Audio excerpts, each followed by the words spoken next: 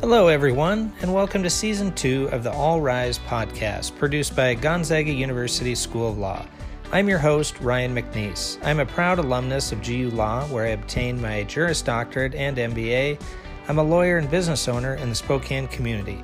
In this season of the All Rise podcast, we're reflecting on the theme of Go Forth, inspired by the St. Ignatius of Loyola quote, "Go forth and set the world on fire." However, during the recording of many of these episodes, we weren't going very far physically because of safety measures in light of the COVID-19 pandemic. Regardless, we felt that now, more than ever, we needed to connect with our community. Many of these interviews were recorded using Zoom and similar technology, and we apologize for the audio quality. On this episode, Chantel Costner chats with longtime faculty member and expert in immigration policy, Professor Megan Ballard. Professor Ballard talks about Gonzaga University's immigration clinic, her recent trip to Nogales, Arizona, and the impact of pro bono work. I'm Megan Ballard. I teach at Gonzaga Law School. I do research and writing. I am working significantly with the Center for Civil and Human Rights. That's what I'm doing. Part of that is your work with the immigration clinic, and we can dive into that for a little while and then come back to some of our other questions about what brought you here. But I think that's really, I feel like a really valuable starting point. So let's do that.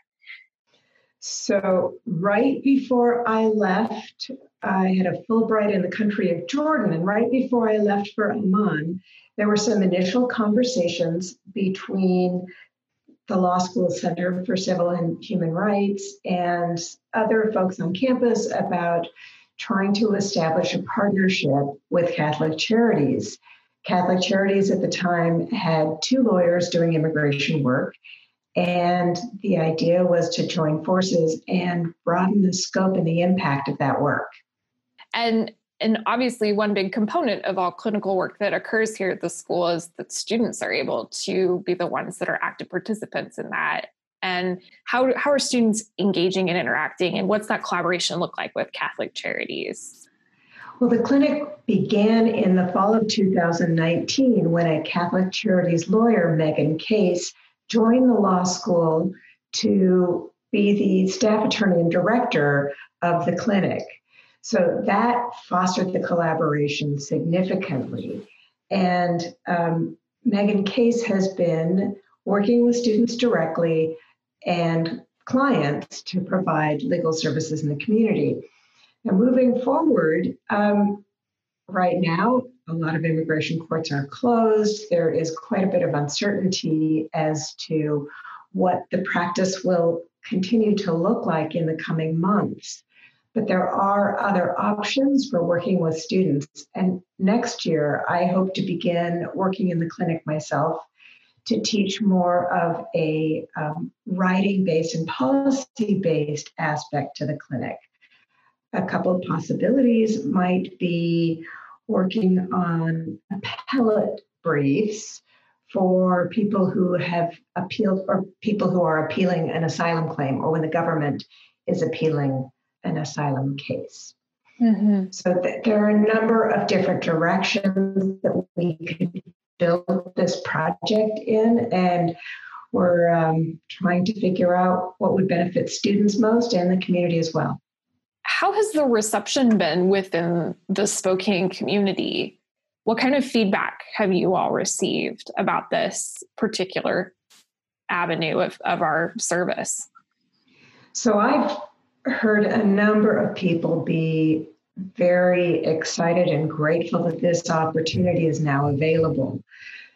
We have not been, as far as I know, we're still getting this off the ground and building it up. So there is still an opportunity for more outreach to various communities. But of the different refugee and immigrant community members with whom I have spoken, there is quite a bit of interest and relief, honestly. We'll come back to that conversation here in a little bit. I wanted to come back to where we left off earlier, which was what brought you to Gonzaga University to begin with. You've been here at GU for quite a while. And I'm curious to know more about why you opted to come to Spokane and end up here at Gonzaga.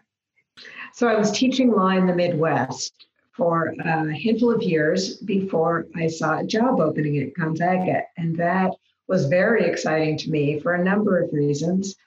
I first visited Gonzaga 2 years before I began teaching here through a conference, one of the conferences organized by the Institute for Law School Teaching and Learning. And I loved it. I loved the people I met at Gonzaga and the students. I loved Spokane. And it worked out really well for me because I was raised in Seattle. I practiced law in Seattle. I passed the Washington Bar exam, so I'm a licensed member of the Washington Bar. And it is somewhat unusual for a full-time faculty member to be licensed in the state where they're practicing. The job teaching market is national in scope. So my first job was in Kansas, and I was not a member of the Kansas Bar. But fortuitously, I landed at Gonzaga with fantastic people, where I'm a member of the Bar Association, where there is a mission statement about building students and their profession, their professional profile to be servants for others. So it all worked out quite well from my perspective. Mm-hmm. You speak to the mission, which I think is something that many people that have come to work at this institution cite as being an important part of their work.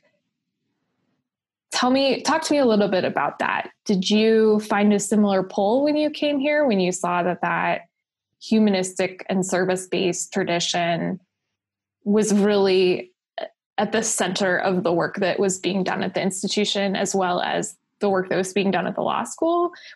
And or how do you feel you contribute to that? Wow, that's a big question. It was okay until you got to that last part.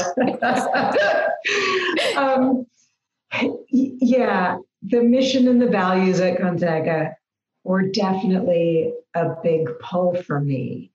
I have very much enjoyed being at an institution where my volunteer work is appreciated, where I can merge my volunteer work interests with my scholarship interests, with my teaching interests, and all of that helps to reinforce each other.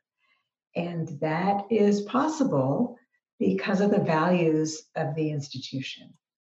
Now, how do I contribute to that? I don't know. I just keep trying wherever I can.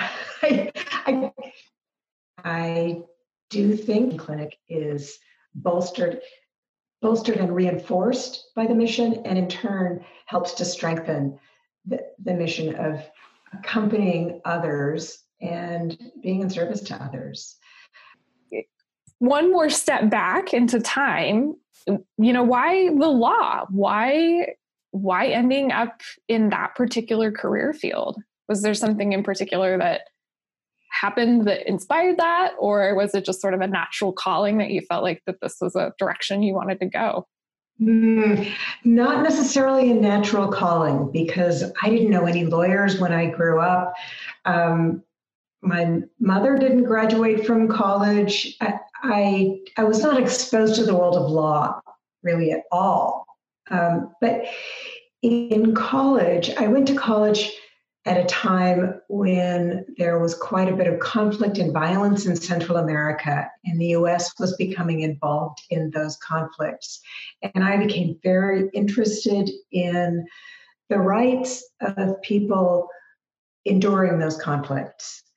So that is a clear intersection with law. But rather than starting out exploring the rights of people in conflict through law, I began through a path of foreign policy towards Latin America. So that was my first career. I lived in Washington. I worked for Congress. I eventually got a very lucrative master's degree in Latin American studies, and worked pretty hard trying to track, monitor, even develop U.S. foreign policy in Latin America. And turns out that's not really doable for outsiders so much. So I became a little disillusioned, and that's when I decided maybe law would be another take. With a law degree, that's a real tool, right? That's a tool that you can wield for a number of reasons. And so it also gave me some geographic flexibility. I was no longer tied to Washington, D.C. That's how I ended up going to law, trying to look at a different angle of exploring and fortifying, really, the rights of people impacted by violence. And initially, and over the long term, really, that's been violence in civil and international conflict. Let's go back to our conversation around the immigration clinic and the work that you're doing with that. You recently came back from a trip with students and staff members and alumni. Tell me about that experience, and we can start by explaining to people what the purpose was, and then we can segue a little bit into your personal experience with that. So there is a great need for legal advocacy in Mexico along the U.S. border. For over a year now, immigration policy has been to take people in the United States who have crossed from Mexico into the United States in order to petition for asylum, give those people a court date in the United States, but send most of them back to Mexico to wait for that court date. Those people on the border in Mexico, many of them have no resources. Many of them still feel very threatened in Mexico, even though that is not their home country, and they have fled their home country because of violence experienced there. So there is an increasingly vulnerable population amassing at border cities in Mexico in need of legal advice.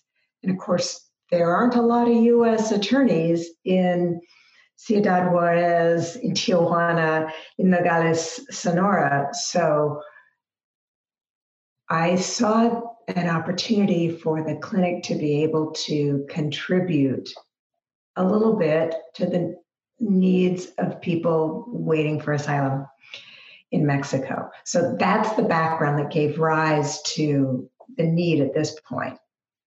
I was familiar with these various organizations that corralled pro bono attorneys to do asylum work. And by that, I mean helping asylum seekers with their petitions for asylum. So lawyers and law students aren't necessarily going to be acting as the lawyer for each person seeking asylum, but rather lawyers and students can provide advice and assistance and information to asylum seekers so they petition on their own as pro se asylum seekers. And that's what we did. I was able to coordinate with the Kino Border Initiative, which is a binational nonprofit advocacy organization started by Jesuits in Nogales, Arizona, and Nogales, Mexico. Kino Border Initiative, in turn, partners with the Florence Immigrant and Refugee Rights Project, a nonprofit organization in Arizona, to provide legal information, legal assistance to the people supported by the Kino Border Initiative. So after a lot of emails and phone calls back and forth, it worked out that we were able to bring 5 students over spring break. We stayed in Nogales, Arizona, and every day for the 5 days during spring break, we walked across the border and met with asylum seekers. And for one of those days, for the very last day, two of our alums, immigration lawyers from Phoenix, were able to join us and work alongside us, which was an absolute delight. And one of those alums was able to work with us for 2 days, Thursday and Friday. And it was an incredible experience to be able to work with such capable and committed lawyers who used to be students in my classroom.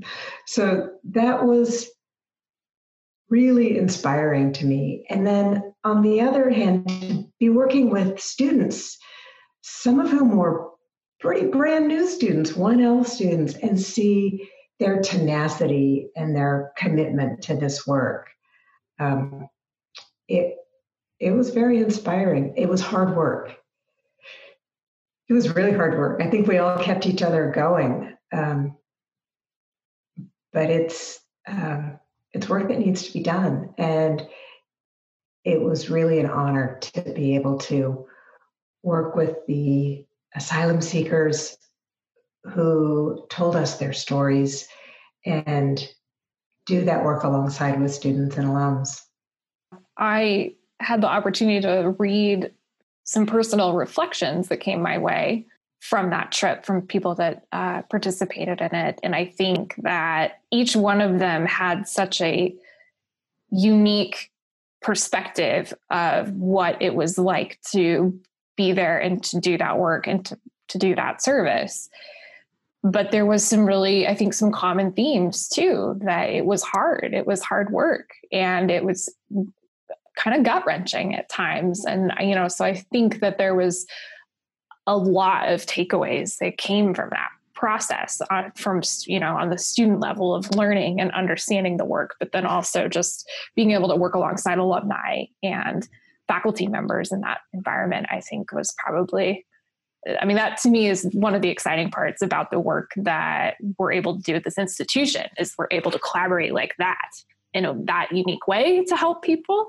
I think one of the values is that it shows lawyers, students, lawyers to be, that you don't have to be a full-on immigration lawyer to be able to use your knowledge and your compassion and your tools to help someone else.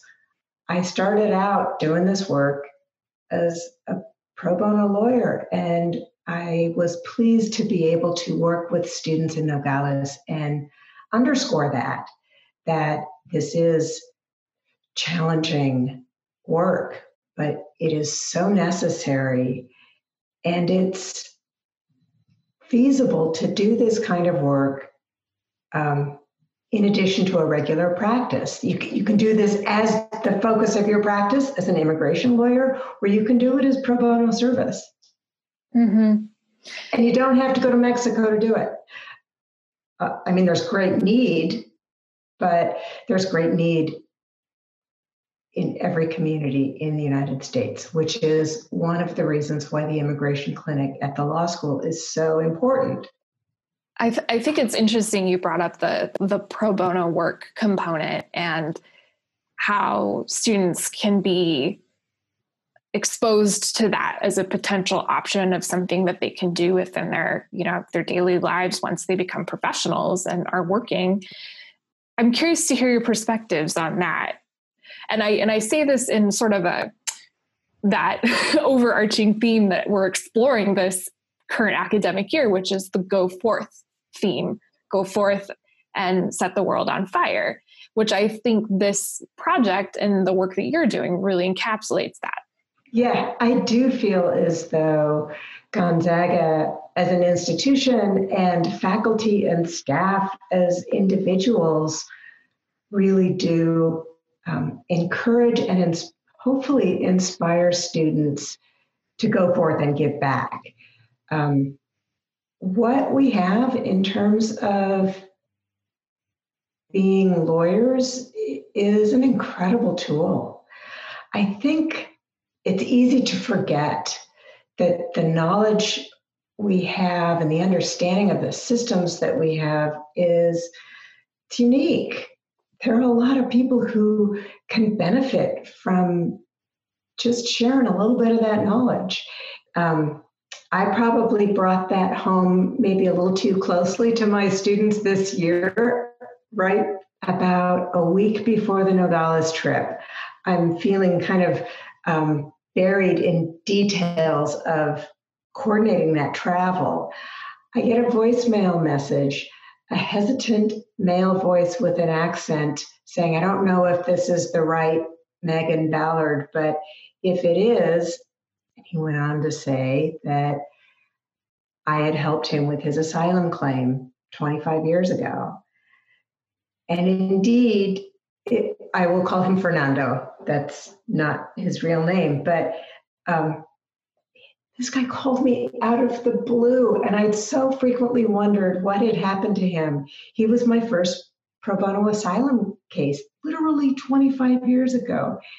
And he naturalized as a U.S. citizen the week before he found me and called me. So he'd been going through his documents. He saw my name on some documents and found me. So I'm talking to this man. We're both getting pretty emotional about it. And then I had to hang up and run to teach my property class. So of course I'm a little bit of a mess.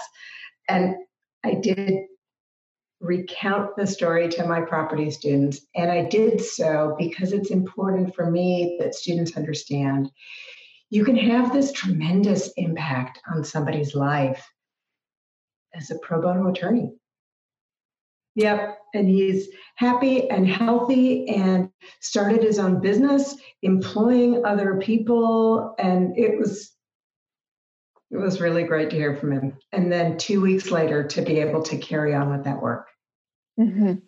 And educate and teach others how to carry on with that work. Yeah.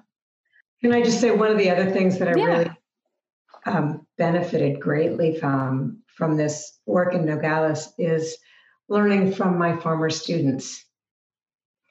And as a teacher, I think there is well, that's probably an overstatement, but it is incredibly rewarding to be able to see someone who you had a small role in professional formation, but to have them just a handful of years later turn around and teach you, that was very impactful for me. This episode of the All Rise podcast was produced by Gonzaga University School of Law with assistance from our colleagues at Gonzaga Instructional Development and Design. A special thanks goes to our alumni and donors who continue to support our mission of providing an excellent legal education informed by our humanistic, Jesuit, and Catholic traditions and values. Did you enjoy this episode? Let us know. Give us a shout out on LinkedIn, Twitter, Facebook, or Instagram. You know the drill. Or you can learn more about this podcast and us at law.gonzaga.edu. Thanks for listening, and go Zags!